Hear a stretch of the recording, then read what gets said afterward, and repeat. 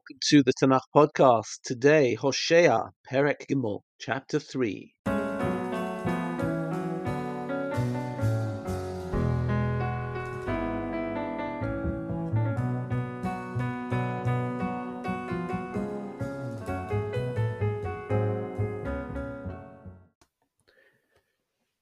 Our learning should be for the zchut of Chayalei Tzva Haganah Yisrael, for their success and their safe return, for the return of all the chatufim, the hostages, and also for the healing of all the wounded in this war in Gaza.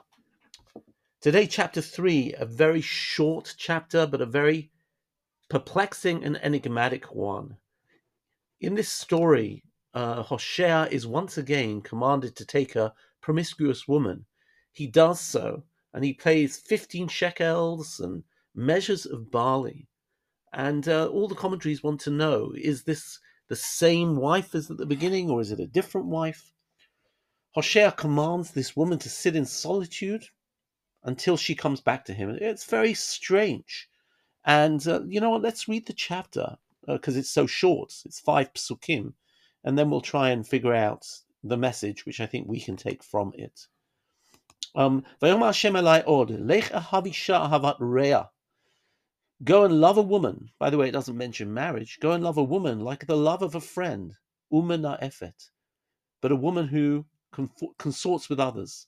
Ka'avat Hashem et bnei Yisrael. That's exactly the way God loves bnei Yisrael. V'hem ponim el Elohim acherim. But they turn to other gods. Vo'avei ashishei anavim. And they love a cup of wine. Ve'karali b'chamisha kesef v'chomer so'orim v'letet so'orim.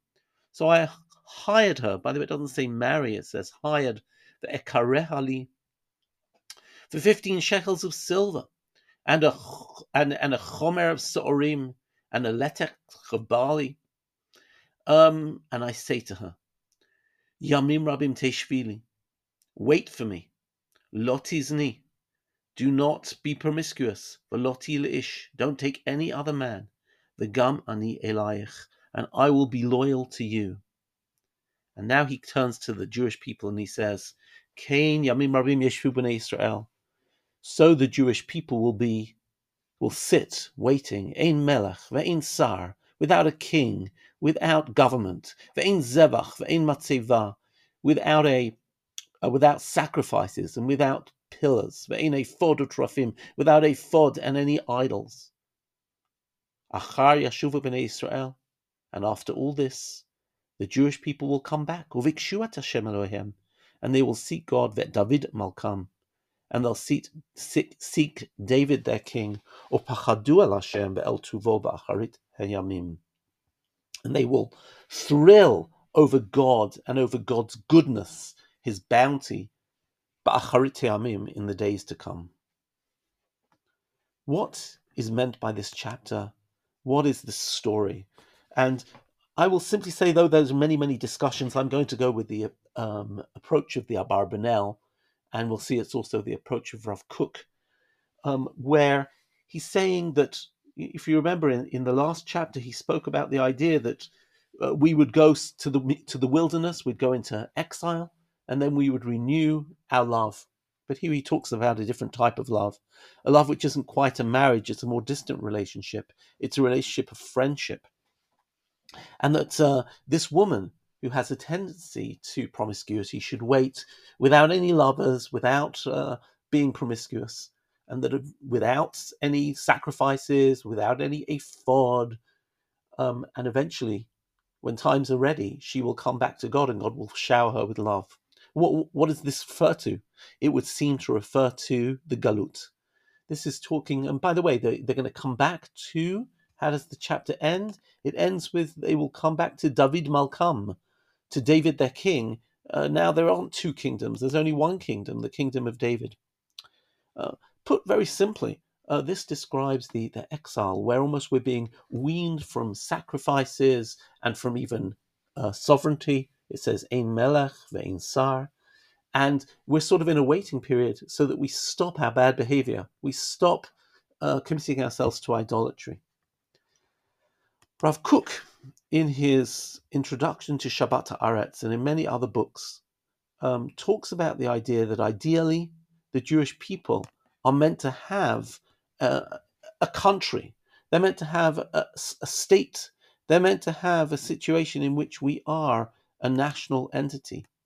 However, there are times in which our very existence as a national entity made us decadent, that the involvement in nation making, be it in government with the corruption that government, be it in international relations, and then the influence of other nations, um, whatever it might be, brought the nation down. Brought them. They weren't, if you want, mature enough to be able to succeed in, on the one hand, managing their this worldly standards along with their moral standards, and therefore, we go into galut. Galut is not just a punishment. Galut is a tikkun. It is a mode of improvement. And in this regard, Rav Kook actually quotes our chapter, the chapter here, and I'm going to quote a few passages from the introduction to Shabbat Haaretz. If you want to read it, it's actually on Sefaria. It's translated by Julian Sinclair, Yedidia Sinclair, a friend of mine, and it's up there on Sefaria. And let's just read a couple of passages, and we'll see the passage that we're dealing with. From deep within, the people's troubles after their turbulent national life with all its destructive turmoil had been taken away from them. Their spiritual line and strength began gradually to return to the levels from which it had declined. The people's spirit began to soar again. The longer they were separated from politics and statecraft, which are poisonous to a broken society. And he now quotes the verses from our chapter. I stipulated with her, in return, you will go a long time without fornicating or marrying. Even I shall not cohabit with you, for the Israelites shall go for a long time without king and without officials, without sacrifice and without pillars, and without ephod and trophim. And now Rav Kook explains. In exile, Israel abandoned its preoccupation with secular matters that concern the people as a whole, and turned its eyes and hearts towards heaven. It stopped trying to amass power, chariots, horses, like every other people in earth, and the nation as a collective ceased all its materialistic pursuits. It no longer desired the debaucheries of the surrounding people. The Spirit of God began to beat within the people once again, and to awaken them to know the true heights of the human soul. So too they became aware once more of the Jewish people's spiritual potential, as it had been in the good times of the people's youth. They were willing to accept death joyfully for the sake of their holy faith and commandments. Their eyes and hearts, which habitually cast heavenwards, began to recuperate from the backslidings and sins of their national life.